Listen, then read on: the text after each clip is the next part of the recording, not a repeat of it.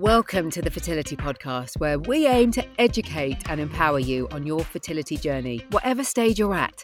I'm Natalie Silverman, a broadcaster and fertility coach, and I had my son after successful fertility treatment. And I'm Kate Davis, an independent fertility nurse consultant. We'll be your trusted guides, chatting each week with experts and people just like you to let you know you're not alone. Let's dive in. Welcome to another episode of the Fertility Podcast. Hope you've had a good week. We're midway in December, aren't we? And that kind of constant ringing of the door of packages being delivered seems to be happening to most of us. Has that been happening to you this week, Kate? Yeah, it has been quite a few. I remember when it was your birthday, though, it was constant ringing of packages coming to your door. The funniest is that I've bought my husband some weights. Oh, you can't say that. arrived the other Does he day. listen to the podcast? No, Oh, okay. he's not going to be listening. The guy put them on the outside of my doorstep. I forgot what they were. Reached down to get them. I was like, oh my goodness. And so I had to shuffle them under the stairs. Because you know how you have to find all your different hiding places. And I saw where his was the other day. It was one of the under the drawer beds in our spare room. And I was like, oh no, now I feel like going to have a little nose, but I'm going to be good and not. But I've got to work out how I get this heavy box of weights into the car because we're going away around Christmas. And I don't know whether to just give it him before. It's such an annoying present because it's so heavy. I feel your pain. That happens to me when I have to take delivery of our box of wine. Oh, I wish mine was a box of wine rather than weights. Or our box of gin, our monthly gin box. Oh, aren't you organised? Anyway, let's continue. Hopefully you're feeling a bit more festive. Maybe you've had Christmas parties in real life or maybe virtually because there's a bit of uncertainty, isn't there? But we're not going to be focused on that. What we're talking about in today's episode is fertility benefits. And we just wanted to kind of discuss it a little bit.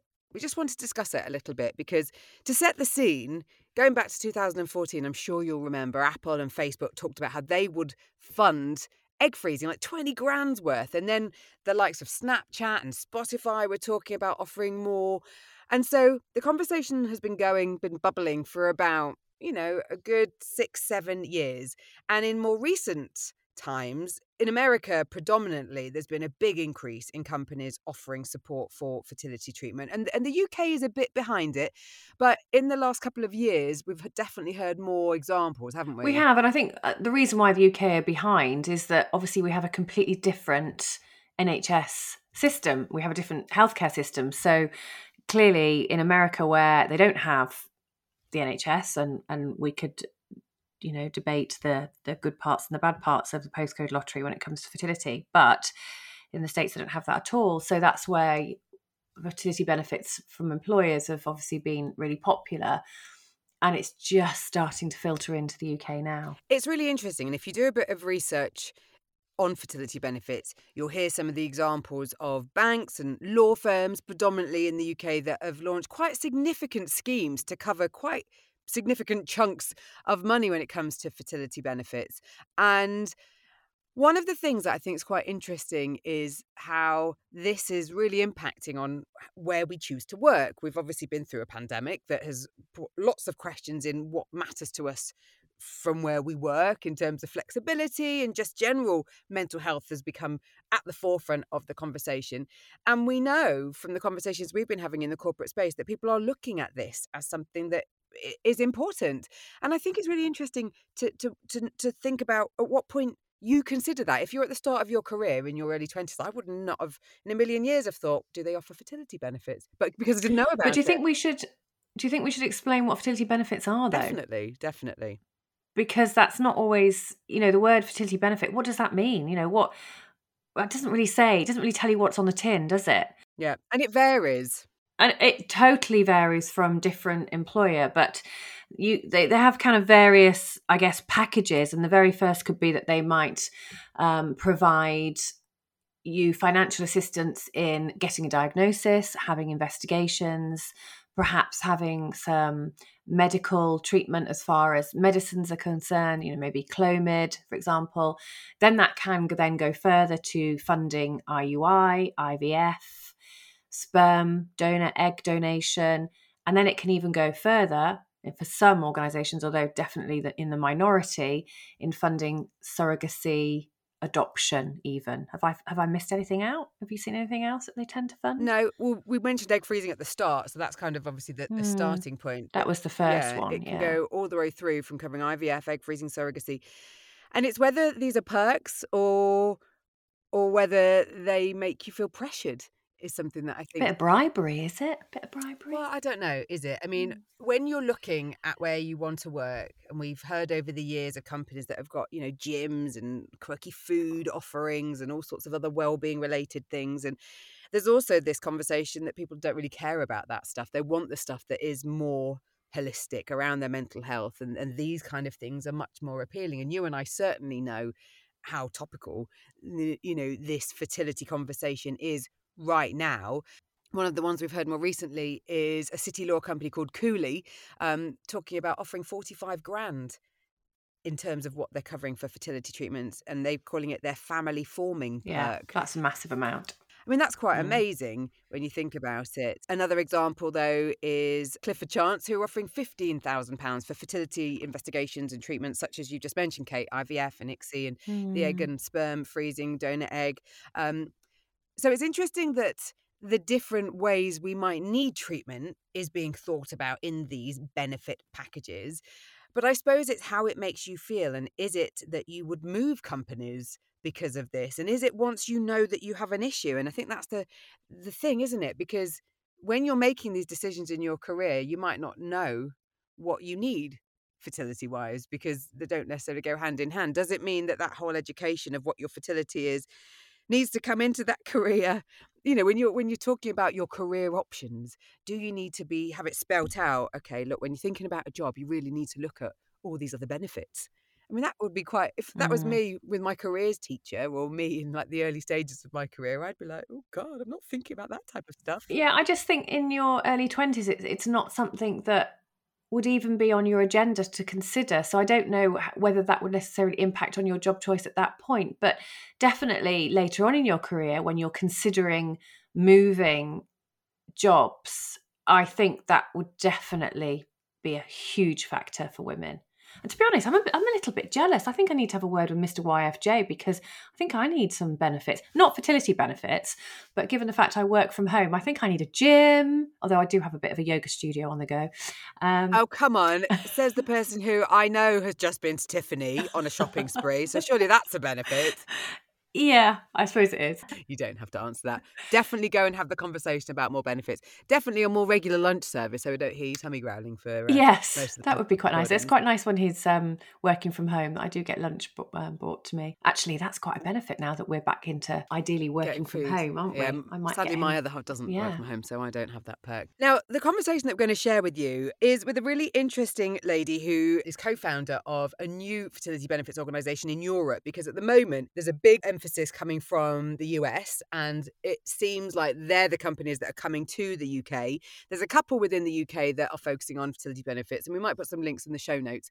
But this organisation called Avavio, I'd heard about in a report and was keen to talk with Jenny, who you're going to hear. And she explains where the thought came from, because she was actually working in Silicon Valley where the whole emphasis on egg freezing started. And so you'll hear how she felt about it. And I think it'd be really interesting to hear from you what you think about fertility benefits. Is it something that you have experience of in the workplace? Is it something that you'd like there to be more of in your workplace? And maybe we can look at this more in the new year. So do let us know. We'll put the details at the end and let's hear from Jenny. We're going to welcome Jenny Saft, who is a co-founder of Avavio, to the podcast. Now, I found out about Avavio in a report discussing the future of fertility, which talked about them as a company which helps other companies overcome inequalities, supports all employees in family planning, and helps individuals to thrive in their careers with a comprehensive fertility benefits platform. And I thought, hello, we need to speak to Avavio. So Jenny, welcome to the podcast. Thanks so much. Thanks for And inviting I me. know that you're a new company, and we're really keen to hear more about Avavio. But first of all, before you share the mission of your organisation,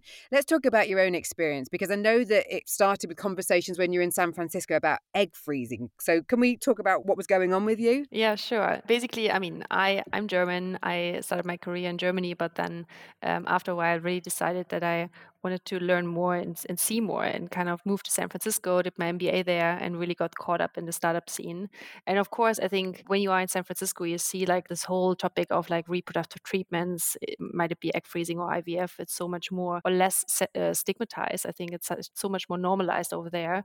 And yeah, when I came back to Europe and started working at a fintech company over here, and I really enjoyed it, I also kind of thought about like my own life, because I mean, time went by. I really enjoyed working, but suddenly it was 2019. I turned 32, no partner. Also didn't see myself with kids anytime soon. And at some point, I thought, what am I doing with the money I earned so far? I probably invested in myself and freeze my eggs. And then so went to my gynecologist and really said, like, look, I want to do this. How do we start? And then she looked at me, was really like, so I think you have to find a fertility clinic, like almost whispering. It was like a really awkward situation. And I think at that point, I realized that I actually also had no idea how it works, what it costs, where I need to go.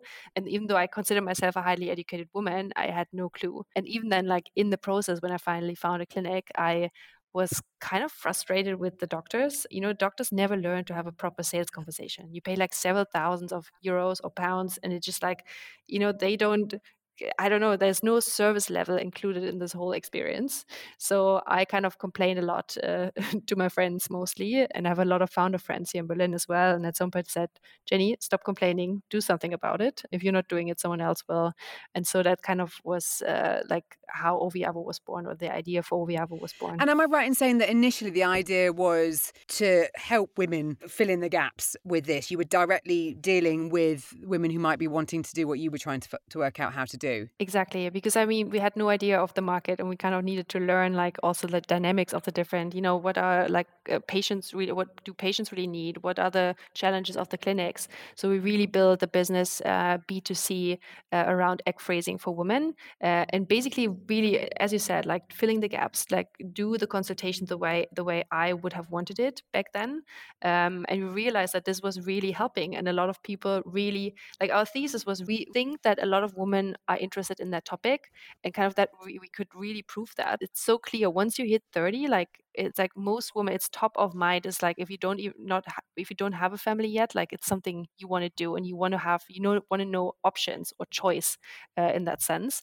So having someone that kind of takes you by the hand and really guides you through your options and the process, it's worth so much. And can you tell us, Jenny, a bit more about what your organization is hoping to offer the companies that you work with? Yeah. So, I mean, maybe like I'm switching. We started as B2C, but then really moved into B2B because we saw like this huge trend coming from the US, and also realized that we can have a much bigger impact going B2B. So, not only just egg freezing for women, but kind of all types of reproductive treatments. So, is it preservative like egg or sperm freezing, all things IVF, but then also expanding it to adoption and surrogacy, at least in those countries where it's allowed.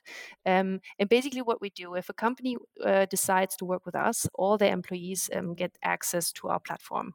And in the beginning, we go a little bit through an onboarding questionnaire because we want to know, like, what's your age, or your gender? Do you want to have a child now or later? Do you have a partner or not? Is it a same-sex partner or not? Because based on these answers, you have different options. And really, like the way we build Oviavo is that it's a three-step approach, and that the number one step is what we call know your options, because most people are not even aware of their options. If you ask women, do you know that at age 35, 95% of your Excel reserve is gone? They're like shocked because no one told them ever before. If you ask a same sex couple, do you know what your options are to start a family? Maybe in the country you live in, but maybe also abroad. And so the list goes on and on. And so what we do, we really narrow down these options and kind of explain you like what the treatments look like, what the success rates are, like what the costs are, and so on. And then the second part of our solution is what we call find the right partner, because a lot of your options probably have to do with a fertility clinic or an agency when it comes to things like adoption or surrogacy. And basically, what we do is like we say, you can go to any clinic that's accredited in your country, but we help you to understand which clinic is right for you. Because like the thing we also realized and what we saw is that, like people at some point, they understand that they need to go to a clinic, but then, okay, let's say you live in London. In London, there are 20 clinics. Where do you go? And then most people start Googling, and then you probably end up with a clinic that's ranked first. That's maybe the clinic with the highest marketing budget, but that's not necessarily the best clinic for you, because maybe you have PCOS or endometriosis, or you're over 40, or you had already several miscarriages, or you're a same-sex couple. So we basically narrow down and really build this like database for us, so we can help you narrow down your individual list based on your own criteria. And then we provide you with a curated list of clinic suggestions. We make you the first appointment if you want to, and also kind of guide you through this whole process. And then the last part of our solution is what we call the reimbursement process. It's optional for companies, but they can decide if they want to provide you with a certain virtual budget that you can use towards these treatments. 5K, 10K, 20K, whatever what the company feels comfortable with, because eventually you will get an invoice from a clinic or an agency, and then you can upload that invoice to our platform. We check it and make sure there's no fraud, so the name is correct, the clinic exists, the treatment is legal in the country you're in, and then make sure that the money gets paid out to your bank account based on the budget that's available to you. So, I mean, brilliant in terms of getting it to your clinic. We know how expensive this whole process is, and we know that accessibility is part of the problem when it comes down to cost. So when it comes to the conversations with the companies, what kind of concerns have you had? Because we know that there's been conversations in the press about organizations, big organizations. We were talking about Silicon Valley and the likes of Google and Facebook, who, openly spoke about what they were doing to support their employees, and then how that is then perceived. Have you heard fears from companies that if they start to roll this out, or are they embracing the opportunity to better support their employees? No, there's definitely a lot of fear. I don't know where it comes from, but I mean,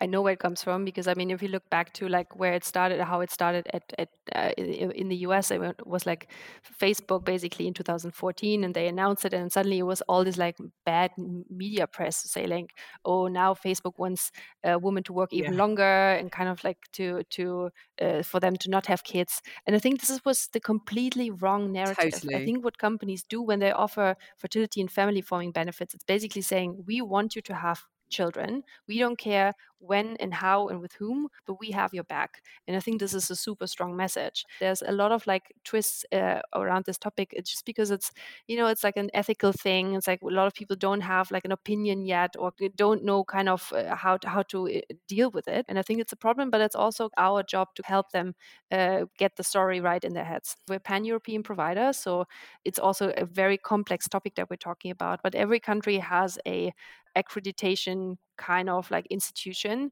So there's a lot of information there. But then we also go in each and every country. We try to talk to as many doctors as possible, to patients, to fertility coaches, healthcare experts in that system, to really get a better overview of like the market. And that doesn't mean you have to talk to every clinic. You get quite a good idea of what the market looks like when once you talk to like 5, 6, 7 people in that space. They all know each other. I mean, it's a small kind of network, and this is a really good starting point. And this is a lot of times it's information that you can't Google. It's something you have to know, and you have to be in that space. Yeah, I mean, it's like a absolutely. concierge service in essence, isn't it, for the end user?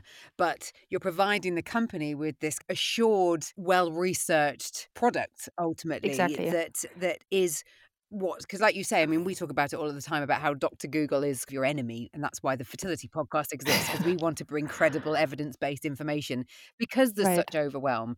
And I think the fact that you're then putting it in the context of, and your employer can support you with this.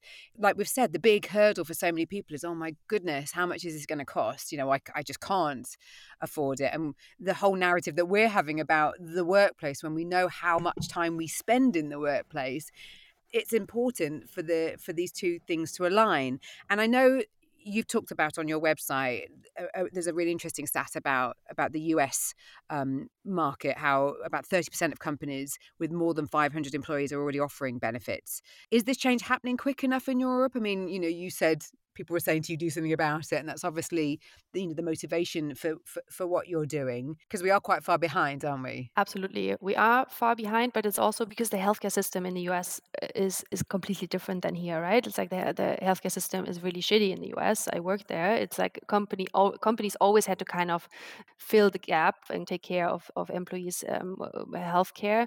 So it was a much more natural development over there. So I think what happens in Europe right now is comes more from the diversity and inclusion angle for many companies. I mean, like the European employees start complaining because like why are they not supported, but in the US they are. It's about biological differences. It's about like also sexual orientation. If you look at like how the healthcare systems in Europe are kind of set up, it's like insane, right? I think in most European countries now, it's still not there, but a lot of European countries at least provide access to everyone to certain treatments. So but there's still a lot of discrimination happening for same-sex couples, for example, or singles. But it also kind of like what you can see almost in every country is discrimination when it comes to financial support. I always say this, like in most countries you still have to be married in a heterosexual relationship, be under 40 to get access to financial support. And it's like, who says I need to be married to start a family, and who says I need to be married to a man to start a family? It's a very like old school view of the world. Or who says And I think this is I like, need to be a woman to have a baby? yeah, Yeah, no, absolutely. totally. Yeah. And I think this is like where companies really can go in and say like, hey, I do not agree what's happening, what the governments are kind of doing here, because it doesn't make sense. Most of these regulations do not make sense at all. They were kind of just implemented 30 years ago, probably by some like an, no offense, but old white man, whoever's listening to this. I don't think But we have I many think old there's white men listeners, to be honest. No, I don't think that's our demographic somehow. but but I think this is like, it's about to change, and this is like for a company to say like, we don't agree with this, but we want to kind of like provide like we can't change it all, but we want to provide at least the same type of access to everyone, if that means like guidance, information, or financial support. And I think this is a beautiful thing also for companies, especially the ones that are kind of fighting for talent in that space, and I really need to kind of come up with creative ideas to attract the best talent. And I think, just what you're saying there, Jenny, about equity and access to treatments. In the UK, I think there's growing dissatisfaction over the postcode lottery, as we call it, where some CCGs, some trusts will provide 3 rounds of NHS funded IVF, some 2, some 1, some 0. And with this growing dissatisfaction, I'm certainly seeing from my patients that they actually don't want to wait. They don't want to wait because there's a huge waiting list for COVID, but also they just feel that this is not fair. And if they've not been given access, they feel that they need to find their treatments in another way, whether it be through funding it privately or potentially employers. But I just wanted to pick up on what you just mentioned there about talent. So keeping talent is something that, and attracting talent is something that I talk to a lot of the organizations that I work with, because it's all well and good looking at productivity and profitability, but if you can't attract the talent and keep the talent in the first place, you're doomed. And we know from a lot of research that 19% of employees will leave their employment due to their fertility struggles, or will certainly reduce their hours, which presents a huge organizational challenge, doesn't it, to companies. You kind of again highlight the importance of becoming a talent magnet and retaining the top-notch leaders. Do you think that organizations realize how important these well-being benefits are to individuals? Or do you think they're not getting it? That depends. I think there is a range of companies, mostly the tech companies, or what you mentioned earlier, the financial institutions, law firms. I think especially the ones that really need these like high skilled workers, they feel it. And they know they have to do something because they also have this huge gender issue in most cases. So they really, I think for them, it's like the last resort. They have to do something. But it also depends on like where you look into companies. Like I think we learned a little bit the hard way that Germany, for example, is probably not the best way to start with our product. But then in the UK, I think the mindset of most companies is much more open. I think it's because also if you think about where the European headquarters of most US tech companies are, it's either in London, Dublin, or Amsterdam. And I think this is also where we see that the mindset is much more advanced. Most companies also start implementing this like role of benefits managers. Is also a new thing, right? And it's like we were in London a few weeks ago attending the Employee Wellbeing Congress, and just seeing that this is a completely new dynamic. I mean, employee benefits, it was like back in the days, it was about like pension funds and like how can we, if employees stay with us forever, like how can we make sure we provide them something? And now it's like, okay, the fluctuation in companies is also increasing. So people stay maybe 2, 3, 4, maybe 5 years. So you kind of have to provide something more short term as well. So there's a whole dynamic on the benefit side as well.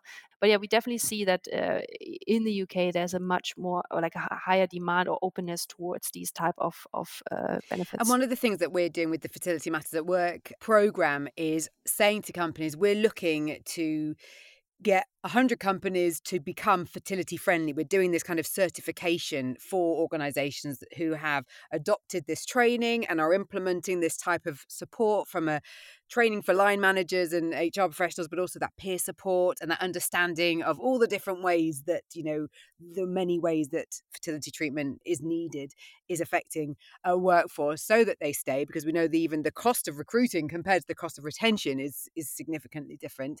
And we're interested to see whether people are wanting to step up and say, okay, yeah, the time is now, when there's been all this narrative around mental health and menopause. Are you feeling that, even though we're talking about the dynamic nature maybe of the UK market, are you feeling that there's still any resistance to it though, even though we know how important it is? I mean, the menopause thing is huge in the UK, to be honest. We've just had World Menopause Day at the time that we're speaking, and there's so many companies, openly talking about what they're doing, which is amazing. It's definitely paved the way for fertility, exactly, hasn't and it? you were just talking about that congress that you were at. I mean, I'm sure that didn't exist a couple of years ago, and even like you say, this job role for benefit managers. I mean, we're talking as well to kind of those types of people to get this on their radar, but there is still resistance in that we know that companies who are even adopting it aren't necessarily talking about it because they don't see it that important, or they might have a policy, but the fertility treatment part might be in elective surgery alongside cosmetic surgery. So that understanding. Or worse still, in a maternity policy. That's where I've seen it sit. Oh, how awful is that? How do you feel that Yeah. that people are kind of, are taking this on? I mean, I have to say, like the companies that we talk to, I think if they want to implement it, they also want to communicate it properly. Our focus is really like tech companies. A matter of like we're a small team and we need to choose like which battles we want to fight right now. And so we'd rather want to go to the companies that also really want this, because it's usually not enough to implement fertility benefits and then you think, okay, you can check off the box. It's like it's something really that needs to be ingrained kind of like in the culture. Most of the companies that we talk to, they understand it. They also kind of bring up themselves like employee resource groups and things like that. But I think it's more the type of companies that we talk to, because we're really in the tech space and they know like if they put money onto this, they also need to make it work for them or leverage it for their own purpose. And it's important not just to kind of focus on this one time, but to actually keep this as a live thread that's going to be going throughout. Because of how long the people exactly. going through it have to go through it. It's not going to be over quickly for them often. No, there's no point just doing one webinar. You need to continue with that focus. A lot of organizations that I work with have set up peer support groups, which is fantastic, because then there's always that little bubble of fertility being discussed about, which is absolutely the way it should be. Otherwise it's such a Cinderella subject anyway, and it will just get swept under the carpet and forgotten about if we don't keep it fresh. When we onboarded our first beta customer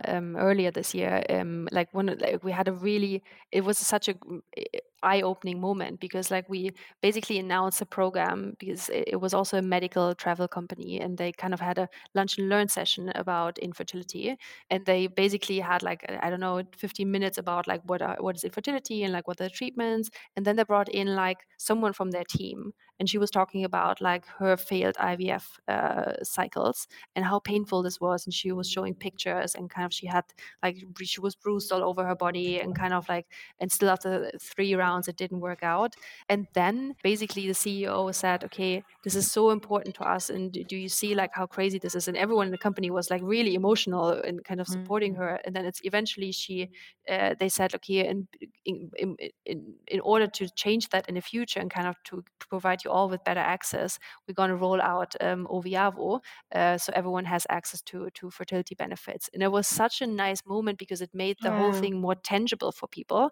And I think this is the one thing we always kind of recommend is like find people, even though it is so stigmatized, find people in your organization that have gone through it and are willing to share, because it makes the whole conversation so much more tangible and better, like if you want to roll And this the out. sad thing, There is nothing better than that employee story that just really hammers home the situation and makes people sit up and take notice. and also I the sad completely thing agree. is that every organisation that we've spoken to who have done exactly what you've said have said it was like opening a can of worms. How many people came forward and said, oh my goodness, this happened to me? And when we know the stats around pregnancy loss, 1 in 4, and we know that it's potentially 1 in 6, 1 in 7 couples, individuals affected by, what the World Health Organization term as a disease when we talk about infertility. The sad truth is that there are a lot more people than speak about it. So I love that you're experiencing that already, because we definitely have seen how important that lived experience, and that's what we're incorporating in all the work that we're doing from an educational point of view, is real life stories of accounts of people who saying, this is how it made me feel, this is the impact it had. My line manager told me I was committing career suicide for trying to have a family, or ridiculous comments that people have to then deal with. They didn't understand why I didn't want to disclose because I didn't want to be overlooked for this job, that job. There's all these nuances that is part of the conversation, not just the ins and outs of the treatment as well. Yeah, totally. And I think just to add to that, I mean, you probably have the same thing, but I always say like, I wish sometimes people could see the world the way I see it, because like I'm so deep in this topic. So everyone tells me their story, even though they haven't even told their best friend or their parents or like whatsoever. And just like, and suddenly you see like how many people are affected. It's crazy. But like I think from a corporate perspective, you don't see it because like people don't come to you in HR and say like, oh, I'm struggling with this. And so it's just such a weird kind of like inequality in like what's happening and what people kind of think it's happening. So it's Two co-founders that I work with on Fertility Matters at Work have 20 years HR experience between them. They never have had anybody come to them with the problem that we're now asking for people to come forward and talk about. Yeah, and I found that initially talking to HR departments is a bit of a challenge, because at first I got this pushback of saying, but we've not had anyone come to us saying that they're lies the concerned problem. about fertility. Exactly. So that's exactly what I've gone back going, yeah, but that's because they're not talking about it. But it's all happening because here are the stats. You can't argue with the figures. So therefore, if you look at your department, if it's 1 in 6, 1 in 7 individuals struggle with fertility, how big is your department? Because then you can work out how many will actually be struggling. I mean, we also on that note, we also kind of tried a little bit going through employees as well, because I mean, there's data in the US, and I mean, the US companies have done a great job, but it's also people are more open to talk about it. But they say like usually 60% of companies that implemented fertility benefits did so because someone like an employee asked for it. And so we're kind of trying to take that message and kind of reach out, because we started B2C, so we had like a huge database of people that we can reach out to. We kind of went through that channel as well and said like, hey, if you're interested, I mean, you can kind of give us the contact details of your HR person, and we reach out to them for you, or in your name, or anonymous, whatever you prefer. And that also opened a few doors, but it's like people still are very reluctant to talk about this. And I know that we could talk for much longer, Jenny, but thank you so much for explaining all that you're doing, and good luck with it. Thank you. No, thanks so much for having me. I think this is something that is maybe slightly dry if it's not relevant to you when you're at work. I mean, it's not something for me as a self-employed person that, I've ever experienced. But like I said at the start, Get Mr. Fertility Body on the case for your perks. I would like to know what you think, whether this is a conversation that you'd like explored more on the podcast, what more we could do to kind of help you get your head around it, just in the whole workplace conversation, really, whether it's something that you've got any awareness of, because we're heading towards the end of our Fertility Matters at Work focused podcast before we have a break for Crimbo. We will revisit it again in 2022, but you can still let us know your experiences as you have been doing. All you need to do is go to the fertilitypodcast.com website and leave us a little message. Don't forget to subscribe to the podcast, because at the end of this series we will be having a little break. You can do so in your favourite podcast app, and you can follow me at FertilityPoddy on socials. And me at Your Fertility Nurse. Thank you as always for your support, and until the next time.